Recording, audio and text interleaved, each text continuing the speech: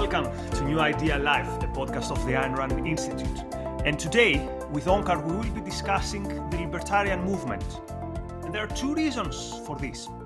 First, there have been some interesting developments going on the libertarian movement. There are some things that maybe you have missed them, and there are things that are quite interesting to discuss. But the second reason is that quite often we, objectivists, we face the criticism that says, you're a bit too strict with libertarians.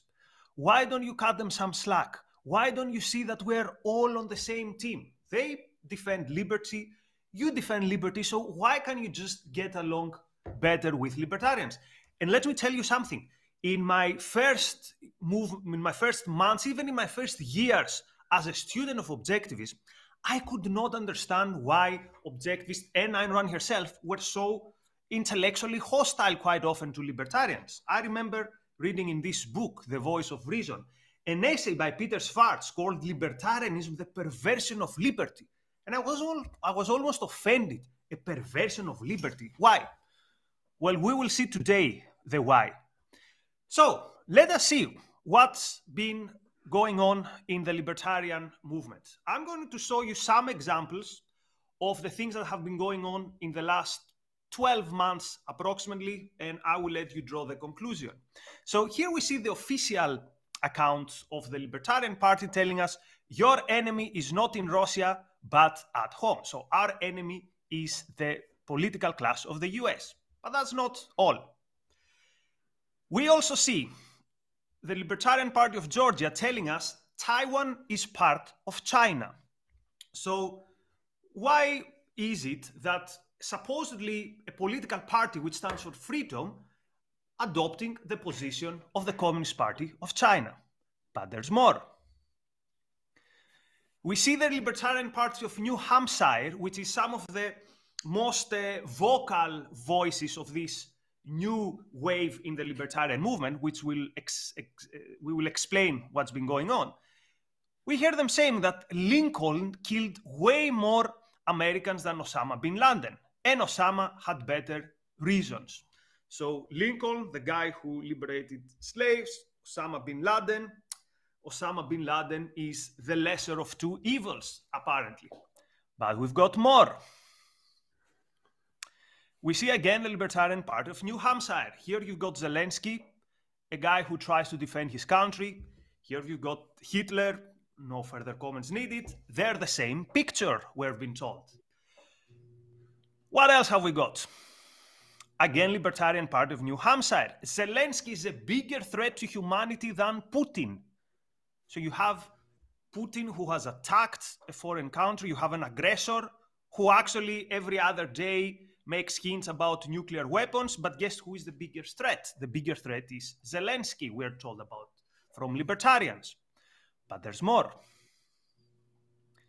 Here is one of the few tweets that the Libertarian Party of New Hampshire deleted because apparently the anti-Semitic hint was too much. But you see how they view the world. There's dirty money, dirty politics, and supporting Ukraine is part of this scheme of that conspiracy. Let's go on. And the official account of the Libertarian Party, again, supporting Zelensky and applauding him and holding a Ukrainian flag in the Congress is treason. And a couple of more. Here we see Daniel McAdams, who is the director of the Ron Paul Institute. So the director of Ron Paul Institute comments on a meme libertarian page which says, I'm on Russia's side, saying, who isn't? Neocons and thugs. So unless you're a neocon and a thug, you should be on Russia's side. And why we should be on Russia's side, again, let's see the next tweet, the director of Ron Paul Institute explains. And he says, do you want your kids to be forced to go to drag queen shows? Or do you want to live in a country where it is illegal for adults to sexually attack your children? I'm with Russia, 100%. Let the quote libertarians lose their seat over this. I'm with Putin. So, ladies and gentlemen, the characteristic of Putin and the characteristic of Russia, according to the director of the Ron Paul Institute, is that Russia is the country where it is illegal for adults to sexually attack children, whereas apparently in other countries it's not illegal, and this is the characteristic of Russia. So, Onkar, you see all this, and one could say, well, this is just, kids playing with the social media accounts, but is there something more there? Is there something more serious going on here? There is something more serious, and the fact that it's being discussed in the libertarian circles, there's discussion, are we really now on the side of Putin, and how can this be, and how do we think about the Ron Paul, and you bring up the New Hampshire party, but the federal parties, if it was just a few kids and so on, there wouldn't be this kind of internal discussion and worry about how can we be champions of this. And from the perspective of, if you're truly on the side of liberty and freedom, then it does seem a no-brainer that you would be on the side of Taiwan, not communist China. You'd be, whatever the problems in Ukraine, comparatively speaking to Russia, it's a freer place. You would be on the side of Ukraine and against Russia. And if you think of it from the point of view of America, whatever the problems with the American government, and it's not like we don't have criticism. That is, we here at ARI and Ayn Rand didn't have criticisms of American policy, domestic and foreign. But if you're thinking of it from the perspective of freedom, who has lived more free than Americans under the American government for the last 2 centuries? So if your perspective was freedom and freedom for the individual to live, whatever the problems of the Taiwan government or the Ukraine government or the American government, you would see from a historical perspective, this is a relatively free place. And in terms of America, the leading voice for freedom in the world, and you would be on their side, whatever their problems. So what it should do when you see this kind of thing, you should think, well, maybe they're not on the side of liberty. And that then might explain what seems unexplainable. And I think that in the end is the right analysis, that if you're anti-state, not pro-freedom, then what you will be about is about seeing states torn down. That is, governments, I don't mean state as in like the 50 states of the US, the governments, the nation state torn down, and particularly the best exemplars of it. If you're hostile to that very idea that there should not be nation states, that the state as such is evil, and indeed, if you think of it, evil means an abomination, then you want to see that eliminated. You cheer when it's eliminated, and you're going to be animated by the best examples of it. Like, that's what I want to see go down, not corrupt regimes and so on. And I think that in the end, that there has been since the 70s a real element of people who will be seen as part of the libertarian movement, that they're anti the US government. I think there's a definite reason for that. But what you have to question is, are they doing it because they're pro-liberty, or are they doing it because they're not actually pro-liberty? So what you're saying is that one could be anti-state, but not pro-liberty. So first of all, let me clarify something here. We are talking about a particular type of libertarians. We will refer later also to the better libertarians, but you will notice that here we talk about people who are close to what used to be the Ron Paul movement. The people who took over the Libertarian Party at 2022 is the Mises Caucus. So to put it simply, these are people who most of them would identify as Rothbardians, followers of Murray Rothbard, in some ways the builder of the modern libertarian movement, particularly of that angle. So what did Rothbard do? He put together elements of the old right, of the what he called the isolationist right, of the anarchist tradition, and he merged it with Austrian economics, and he created this weird mix. So also we would have more things to say, not only about foreign policy, because you will notice if you follow them on social media, that, for example, the head of the Libertarian Party's committee, Angela McArdle, although she has blocked me on Twitter, but every other day you will see tweets that are very weird. The other day she had the tweet against vaccines, not against COVID vaccines, against vaccines in general. Or she was on a famous on a podcast, and she talked about the science of medicine overall as being suspicious. So there's a lot going on in the libertarian movement. But let us talk a bit about what is the view of libertarians on foreign policy. And again, let's go back to the source. Let's go back to Murray Rothbard. So a very short historical context here is interesting. So in the mid-60s, Rothbard found himself being kicked out of what we would call the circle of Ayn Rand, because for a short period, years earlier, he was part of the people around Ayn Rand, but also he's been kicked out of the conventional right, of the conventional, so to speak, conservative movement, which was not of his taste because he found it too bellicose, too war, too excited about the war in Vietnam. So he looks around for allies. And what are the allies he finds? The New Left. Why the New Left? Because the New Left was against, quote, the man. The New Left was against the so-called military-industrial complex. The New Left, at the end of the day, was against whatever it would see as examples of the state, the university, the culture. And because Rothbard was also anti-state, he finds himself in this coalition with the New Left. And this coalition led him to very weird avenues. For example, it led him to create a journal which was called Left and Right, or something like that, in which he wrote a eulogy, in which he wrote something very praising when Che Guevara died. Who was Che Guevara? The communist guerrilla. But his point was, guerrilla warfare is good. Why? Because guerrilla warfare goes against the states, and the state is the number one opponent. The state, and most particularly, the American state.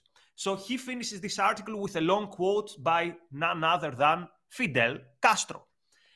And then Murray Rothbard also comes into an alliance with some Maoists, with a group called Progressive Labor. Why? Again, they were against American imperialism. And for Rothbard, American imperialism was the biggest threat in the world.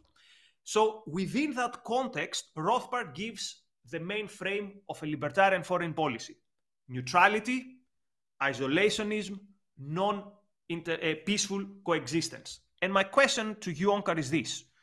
These sounds good things. Neutrality sounds good in terms of we don't want to mess with other people. Peaceful coexistence, who wants war? And isolationism, America first. One could say, isn't this also what Ayn Rand would say? America first. So what is wrong? What is wrong with the libertarian view of foreign policy as expressed by Rothbard around that time of his life?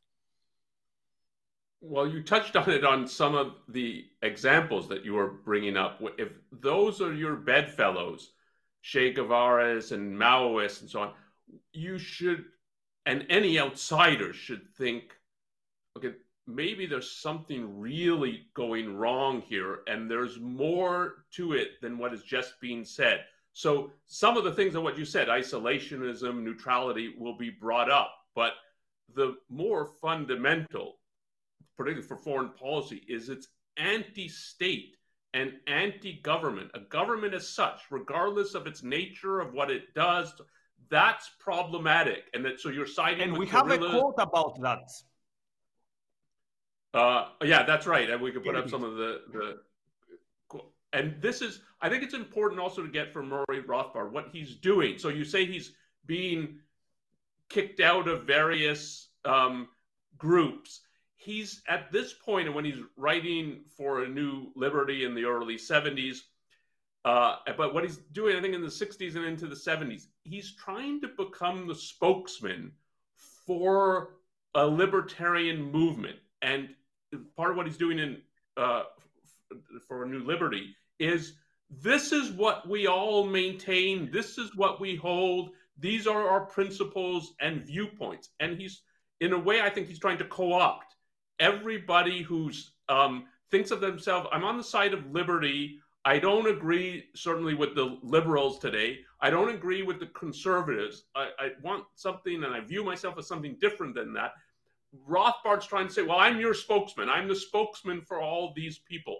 And part of that, Ayn Rand became increasingly openly, you put it as hostile. And I think if you can look in, for instance, the Ayn Rand Q&A of when she's asked at various talks, what does she think about the libertarians? It grows increasingly as you go through the 70s, increasingly deprecating, and I want nothing to do with these. Don't confuse my views and objectivism as though we're fellow travelers or something like that. So she's really repudiating them. And I think if you understand that part of what's happening is Rothbard's presenting himself as the spokesman for everybody, and if you understand how vile Rothbard's views are, that there should have been a lot more people than Ayn Rand distancing themselves from this and saying, like, I have nothing to do with this. Don't think there's anything fundamentally in common between what I say on the side of rights, capitalism, freedom, and what Maury Rothbard is saying. So on the issue of foreign policy, what's really animating it is to side with anybody and anything that seems to have the power to tear down states. And as you said, with a central and the preeminent target, the United States of America. Like, that's the worst form of government. That's the state we have to get rid of. And the issues of neutrality and isolationism are, in the end, I think, red herrings in regard to this view. So neutrality can mean that you're trying to avoid getting involved in conflicts for which your interests are not at stake. And so from early on of the founding of America, it was, and it goes with the isolationism, is like, we're going to keep out of these quarrels of states in Europe and so on, of which the interests of America are not involved. That doesn't mean being neutral between good and evil. It means that if we only get involved militarily when our actual interests are at stake, and far from being neutral, you have to very carefully figure out who are friends, who are enemies, who are potential enemies, that they might not be a threat now, but could develop into a threat, and how do you counteract that, and so on. So the idea that it's the way to think about it, this in any fundamental terms, is you're neutral. Like these states that are neutral in the UN between Soviet Russia and the United States, those are abominations. That if, like, I can't see a difference between these two states that are equally good or equally bad to me. And isolationism just means get involved when your interests are at stake. Don't get involved when they are not. So Ayn Rand, I mean, World War I, for instance, there were isolationists, and I think of which Ayn Rand viewed herself as one, is it's like, this is not our fight. Our interests are not at stake. We should not be sending thousands and hundreds of thousands of American soldiers over to fight and die when they're not protecting the United States. That's different than thinking that there is something corrupt about a state as such, or a government as such. And that really is what is animating, I think, Rothbard's foreign policy and what he's trying to set as the foreign policy if you're a true libertarian. Right. And to put it in today's context, and we're going to discuss Ukraine in a bit, but just a preliminary comment, I'm very happy to discuss with someone who believes we shouldn't send any help to Ukraine, we shouldn't get involved. I can discuss this. But first, that person needs to make the moral argument, who are the good guys here and who are the bad guys? Because you have an aggressor and you have someone who fights for what they see as their freedom.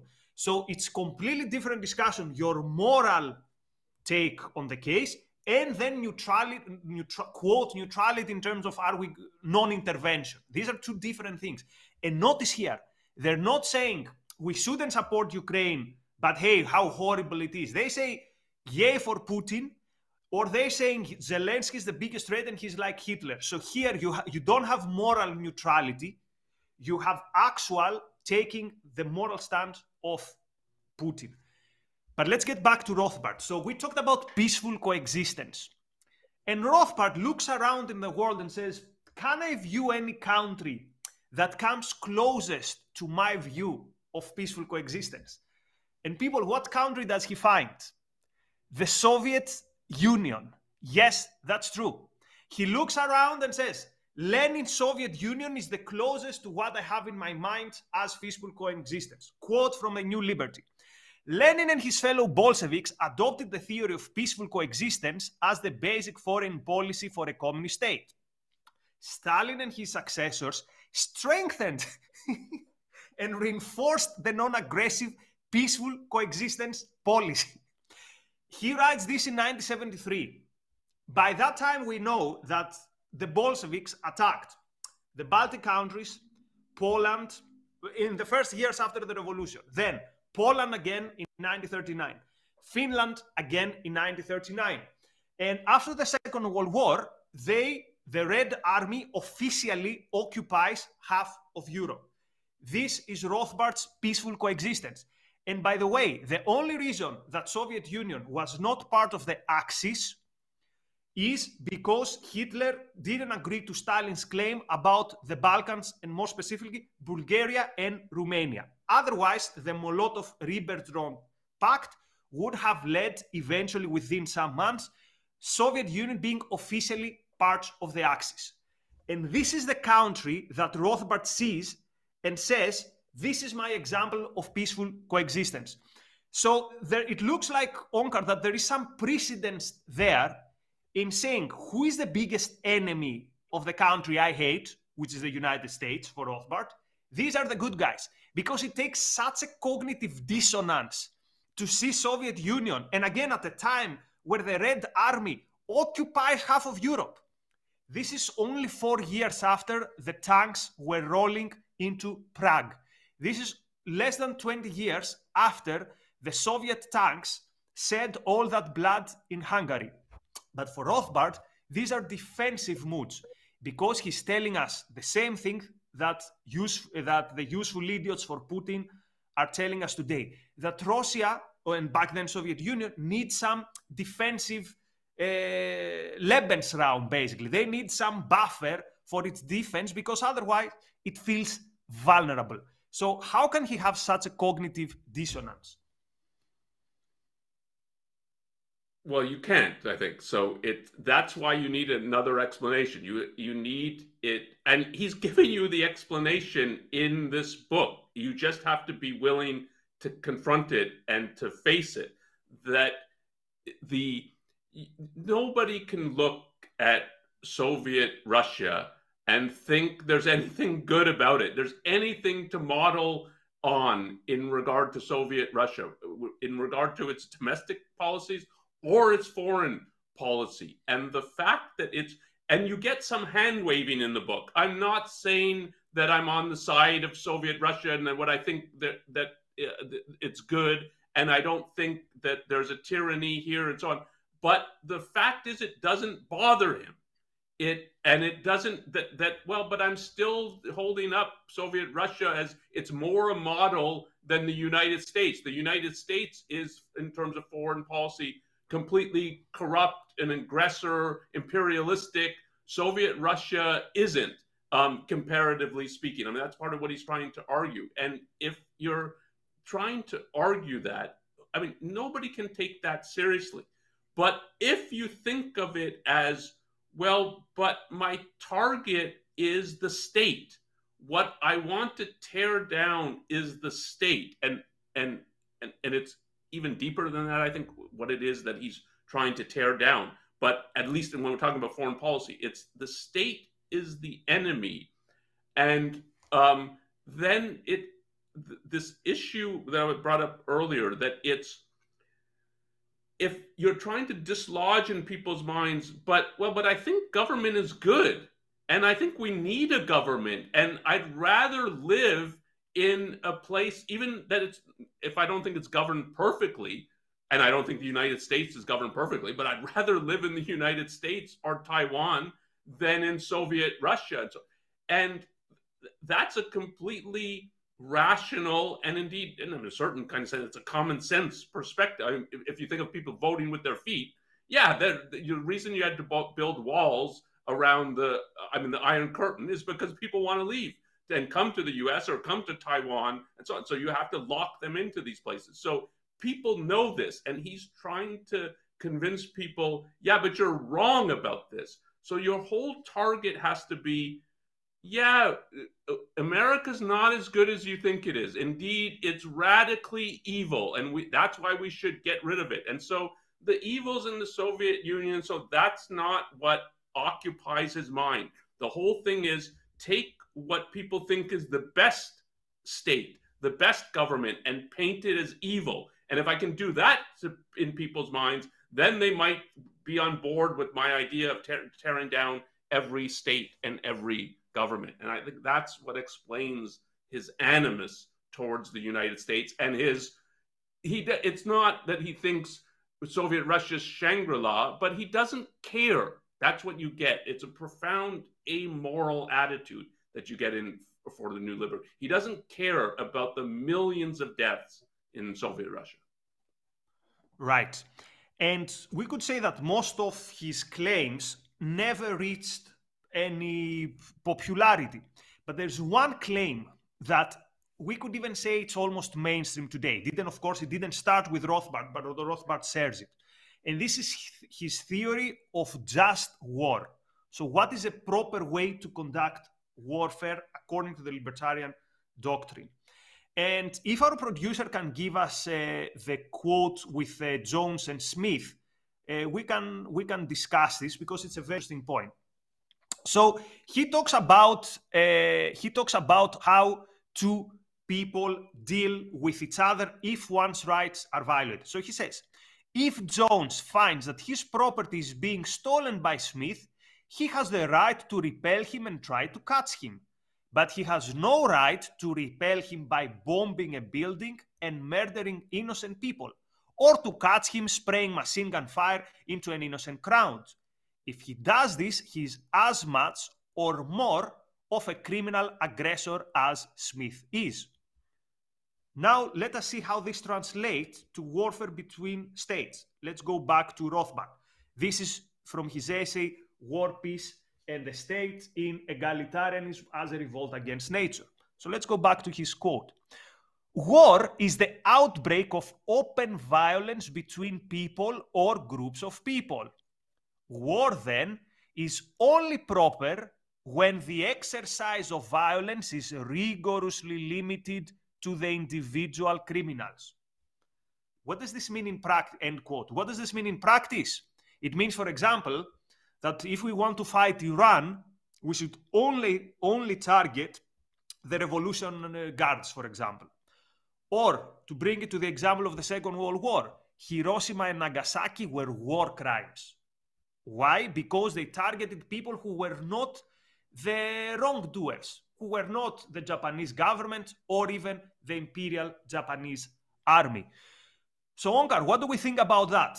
If I follow someone who has stolen something, I start bombing random people to catch him, I'm doing something wrong. So wouldn't the same apply in a war between nations?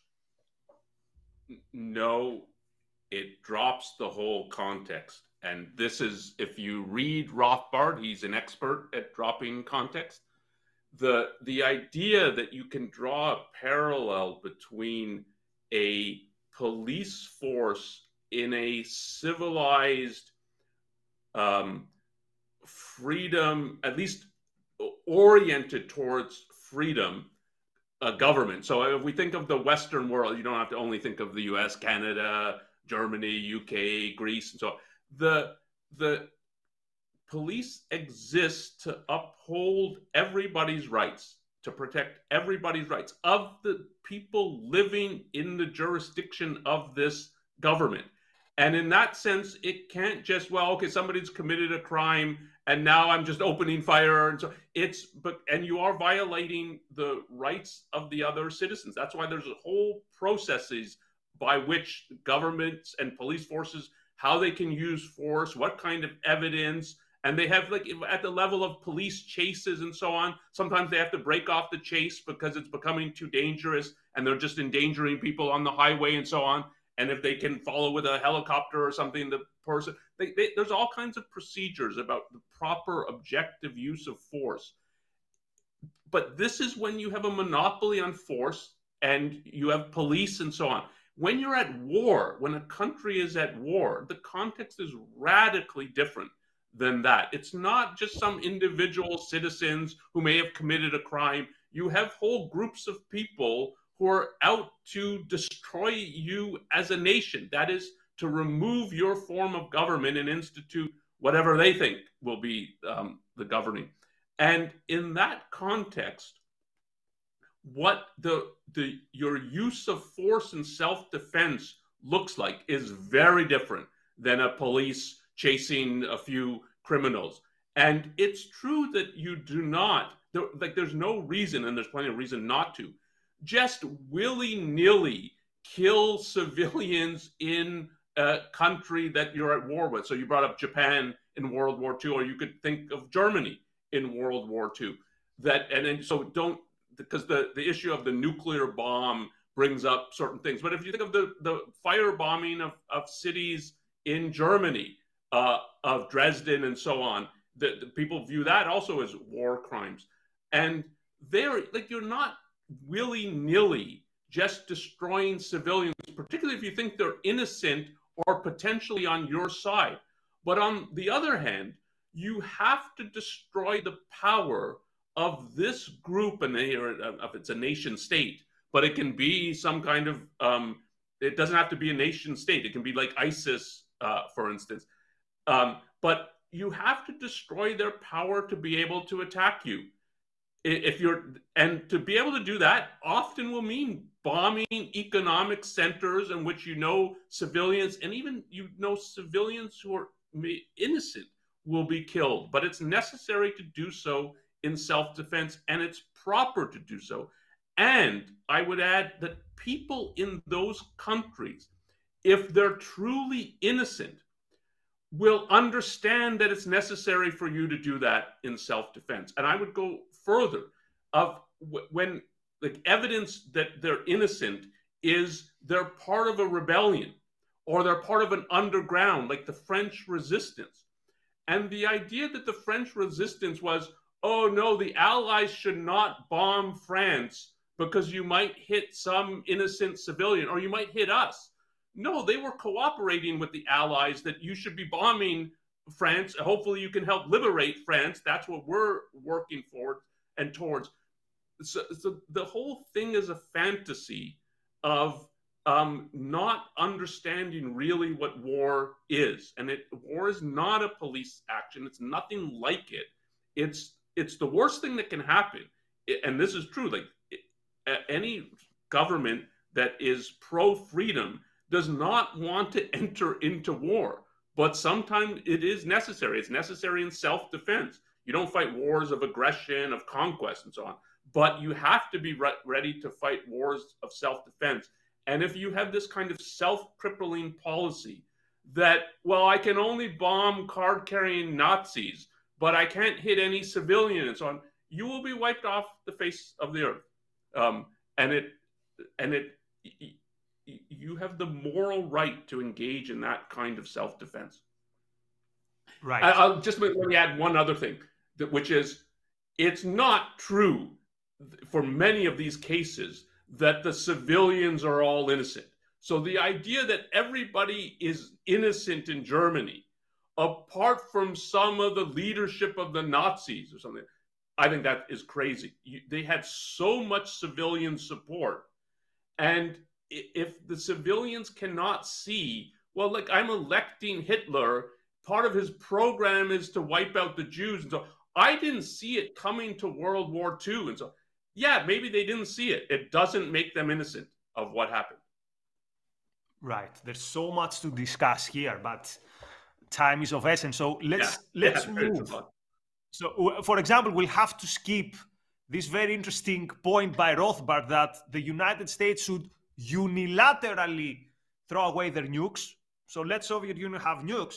But at the same time, he believes that individuals would be okay to have nukes. So let's leave this piece of wisdom and let's go to, because we have to be very fair here, let's address the three main arguments of libertarians and let's see if there's any merit in it.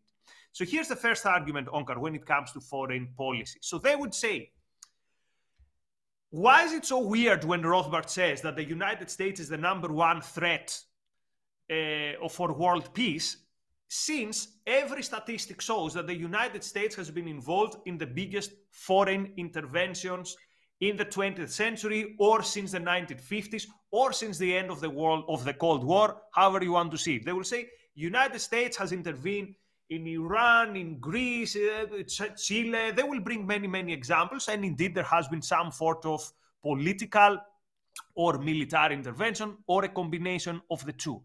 Is there a merit then to the argument that the United States is indeed the biggest danger the world faces? No. So it is true, and it is a problem in American foreign policy that since World War II, but even before, you can view its entries into World War I and World War II, the most kind of benign explanation for the entries into it is that we have to be the world's policeman, and that we have to help these places out. We have to bail out Europe. It's enmeshed in a war. If you think of World War I, of a particularly senseless war, of this trench warfare that's advancing nowhere, and it's these people can't live in peace. We need to intervene and set things straight. And the same in World War II, that Europe is being torn up. It has appeased Hitler. It has seen the rise of communism. Its intellectuals have supported this rise. You have these two totalitarian states now, and now they're ravaging Europe. And then the US enters to help out the UK and help out the Allies and eventually win the war. There's an argument, and certainly Ayn Rand had this view even of World War II that sometimes shocks people, that America should not have entered. But her view is it should not have entered because we had no interest at stake. We should have armed, but we should have let Europe fight their own war, and it eventually would have been, her view was, the UK and Nazi Germany, I'm sorry, Russia and Nazi Germany fighting each other, and two tyrants sort of destroying each other. And we should arm against them, but we should not bail out Europe. So her view was, it's because we have this whole altruist perspective. We have to be the world's policeman. We have to help everybody. They can't look after themselves. That there's been a lot of US intervention across the world. But the idea that this has tyrannized people, it's been bad, I think, for America. And it's been self-sacrificial on America's part. But the idea that Europe is worse off because America entered World War I and World War II, or Japan is worse off. Or, I mean, you can think of broadly of Asia, that it's worse off that it entered. I mean, if anybody knows anything about the Japanese occupation of these places, the idea that, oh, America entering and now you're really oppressed, that is just so monstrously unjust to say that it hardly warrants discussion. So there has been American intervention, but the idea that this is intervention in the name of tyranny, it's self-sacrifice. And that has been bad for America, but for many places in the world, and Europe was like this after World War II, they were so grateful for America's intervention. Of course, there have been cases where the United States are bedfellows with horrible regimes. Pinochet is an example. The Indonesian regime is an example. Greece is an example. Stalin is an example. Yeah, but I mean, officially sanctioning these regimes. But here's also the thing. Yeah. Let's take the war with Vietnam. It's one thing of saying and Ayn Rand actually was in this way against the war in Vietnam. It's one thing saying America should not be in Vietnam, and it's another thing of waving the flags of North Vietnam. It's another thing telling that Vietnam is better off now that Saigon has fell, which was Rothbard's view. So it's not only that you are against U.S. intervention, it's also why you are against U.S. intervention and what do you stand for? So do you stand for, the government fell, the next 5 minutes is going to be freedom till Ho Chi Minh and his dictatorship also expands in the South? Or are you against intervention on principles that is based on the self-interest of your country? So let's now deal with another also very prominent point of view in libertarianism. We also saw it in the tweets. So they would say, look, Onkar, Putin is never going to oppress me. Putin is never going to tax me. Putin is never going to regulate me. Putin did not put me into lockdown. So my biggest enemy is the government that taxes me, the government that regulates me, the government that puts me into lockdown. Therefore, objectively, libertarians would say, Joe Biden, the Congress, the US government is a bigger threat and the biggest enemy, and I will never have to worry about Putin, but I do have to worry about the tax collector and the IRS. What's your take on that? That's false, though there's a grain of something that you can view as true, but it's essentially false and it's corrupt. And if you go back to what you brought up at the outset and some of the examples that you brought up, and I think partly like you've seen these examples and they bother you, and that it's right that they bother you, and as we were saying, they bother people who identify as libertarians, that there's libertarians, like supposedly I have something in common with people who are doing this. And notice that there's no cost involved in morally supporting Ukraine. So it's a different issue of should we be sending arms there? Should we get involved? Should there be troops? And so that is, in terms of foreign policy, there's real questions about that. And I think our whole foreign policy in regard to Ukraine has been hopeless, and more broadly, U.S. foreign policy has been hopeless in all kinds of ways. We have previous podcasts on that. We talked about when the invasion of Ukraine, I was on a podcast where we talked about that. We've talked about the response to 9/11. So there's particulars about U.S. foreign policy. Yes, there is a lot to criticize, but it costs nothing to support Ukraine versus Russia.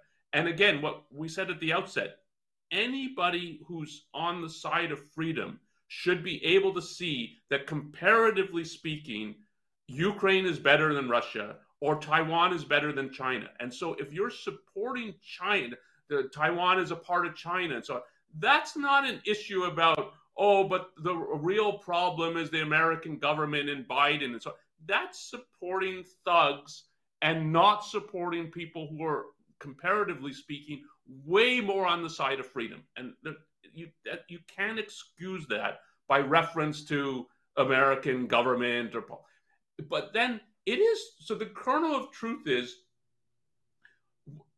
one should worry most about the actions of one's own government. That's what one has, and in any semi-free society, that's what has some influence over. This is where you live, you should be concerned with it. But to say that the kind of projection that, we had lockdowns and look at what the American government has done, it remains the case that you would rather, if you're on the side of you want to live in freedom, you would rather live in the United States than in Russia, or you'd rather live in the United States than China. And you cannot ever forget that if all you can see is the things that the US government does that are bad, and you can't see the hundreds of things that they do that make it possible that you live in comparative freedom. And if you think historically, anybody living in the United States today lives in comparative freedom if you look over the last 2,000 years of history or of recorded history. So there are things to criticize about it, but if all you see is the negatives, then you're not actually thinking about it. But again, if you view the state as such, as corrupt and evil, then everything it does is bad. And your view of the utopia is there would be no state.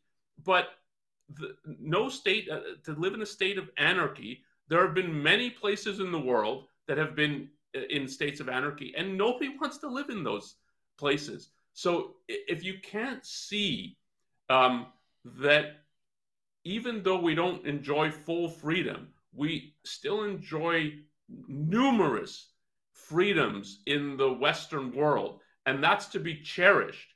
And the criticisms of government are from that perspective, that you should be more doing the things that are pro-freedom and less the things that are anti-freedom.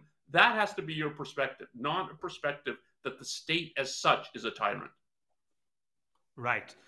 So to wrap up, I want to ask you the last question, which is the million-dollar question. So are these views in libertarianism a feature or a bug? So is there something in this loose umbrella which is libertarianism? Because we have to say Rothbard is only one part of the libertarian movement. For example, Mises, from which Mises Kakus and the Mises Institute have gotten their names, he had very different views from Rothbard, views that are quite closer to my taste, personally speaking, when it comes to politics. So why is it that libertarianism leaves open this space, this window for these really bad views? My understanding from reading Peter Schwartz's essay, again, we're talking about the essay, The Perversion of Liberty in the Voice of Reason, is that libertarians put politics before morality. So they say we need freedom to do anything. They don't start with the good thing is to do X and therefore we need freedom. They start with we need freedom and then anything goes from there. So how do you want to explain it a bit better? So what is the fundamental issue with libertarianism? Yeah, so you asked, is it a feature or a bug? And it should have been a bug. Unfortunately, it is a kind of feature, and particularly when one's thinking of it as a movement. And I think it's less so a movement today than it was in the 70s and 80s. Part of what Rothbard's trying to do is to form a movement and be its spokesman. And as we talked about a little bit earlier, I think what should have happened is the better people who are being grouped as libertarians and for whom Rothbard's trying to be a spokesman. And as you said, which I agree with, like Mises is better than Rothbard, much better in terms of his positions, views, and sort of whole moral perspective. I can't imagine him being pro Che Guevara, for instance, and guerrilla warfare. It's just, you can't imagine. And that's why the Mises Institute, so it should be called the Rothbard Institute, not, it's an insult to Mises, I think, in the end. But what should have happened is that people should have been repudiating Rothbard and distancing themselves from it. And it's like, I want nothing to do with him, and I want to make it crystal clear that he doesn't speak for me in regard to anything. He can pose as my spokesman, but I'm repudiating him. I view it, Rothbard, it's in part like when some black leader gets up and says, I speak for all blacks. And my view is like, who appointed you as the spokesman for all blacks? You're just trying to co-opt and pretend that you're speaking for everybody. And that's what Rothbard was trying to do. And as Ayn Rand distanced herself from this and was adamant that don't confuse me with this, that's what should have happened. And instead what happened is people embraced Rothbard or tolerated him. And this is discussed a bit in the Peter Schwartz essay, that what they want is a united front for liberty. It's often now put, what we have is a big tent. So I might disagree with Rothbard, but we're all still on the side of liberty. And part of what we've been talking about is, like, if you're pro-Soviet Union, if you're pro-Che Guevara, so you're not on the side of liberty. And you can't have a big tent like that. Otherwise, your big tent includes anybody and everybody who says, look, I'm on the side of liberty. And Marx, for instance, says, I'm pro freedom, the true freedom, so on. And so is that now we have to view Marx as he's a freedom fighter? And so almost everybody after the Enlightenment and the American Revolution will say, I'm on the side of freedom. But what they mean by freedom is radically different than what was meant in the Enlightenment by it. And so you can't have this kind of big tent. And Rothbard was part of what the whole co-opting of this is what he's trying to do, and to be a spokesman for everybody is to say, and this is what you brought up about the politics and the ethics, is you can have any and every moral view and still be on the side of freedom, which means morality is completely irrelevant to being pro-liberty. And it's such a, I mean, intellectually and philosophically, it's such a stupid position. And that's partly, there's a real anti-intellectuality to Rothbard's position, which is part of why he's enamored with the New Left, because they are anti-intellectual as well and view it all as about power structures, not about ideas and so on. And so what Rothbard was saying is, you don't need any philosophical underpinning, any moral underpinning. You can be pro-liberty, whatever your views. And any real person who's has some understanding of liberty should have repudiated that like this has nothing to do with the way that I think about freedom and the foundations of freedom. Yeah, and there's a discussion here to also be had about what are their moral standards, because if you choose General Gap over Abraham Lincoln, or if you choose Putin over Zuckerberg because big tech or whatever, it shows that your moral compass is broken. But then, as you said, we remember that these people proudly say that you don't need a moral compass to defend freedom. This is why other libertarians like Walter Block has written the book Defending the Undefensible, Undefendable, something like that, where he takes examples of people in society who are doing immoral things, and he says there's nothing which is not compatible here with libertarianism. And you could make the case that you could do immoral things that should not be illegal, but you shouldn't defend them as, oh, this is morally neutral. So this is where one other area where they quite often get wrong. The fact that something is legal doesn't mean that also it should be moral. Okay, let me acknowledge some super chats. Many thanks, Michael. Many thanks, Gail. Many thanks, Kirk. Many thanks, Shruti. And many thanks. Michael actually has asked two questions, and I want to pick up your brain on this, Onkar. He says, are we more likely to convert libertarians or Republicans to objectivism? So this is an activist-oriented question, not a philosophically oriented question, but isn't it true that the libertarian is closer, let's say, to make that leap towards the philosophy of objectivism than the Republican? Is that true? No. And but I don't actually think about it like this, thinking about these as these big groups that you can think, oh, it's more likely that they're libertarian or Republican. It's too political, too superficial. As I said, libertarians now, I don't think it's really a movement. It's a whole collection of people and organizations. And some of the people they do try to distance themselves, for instance, from this kind of viewpoint that we're discussing now, though they can't go so far as saying, yeah, they're actually anti-freedom. So I'm completely, they won't do what Ayn Rand said. And so I want nothing to do with them, because they still think, well, in some sense, a big tent, a united front. So I have to personally say I really disagree, but I can't say they're not libertarian, which is a disaster, because then it suggests like any and every viewpoint is pro-freedom if you just say it's pro-freedom. But so the way I think about it is we're more likely to convert anybody who genuinely cares about morality And you can find some among the libertarians, you can find some among Republicans, conservatives, liberals, that they have some real connection to values, to genuine values. And whether it's they genuinely value America, they genuinely value freedom of thought, they genuinely value capitalist production, and think like what happened in the 19th century is like almost a miracle of how standards of living rose and so on. And I want to understand that and make good on that.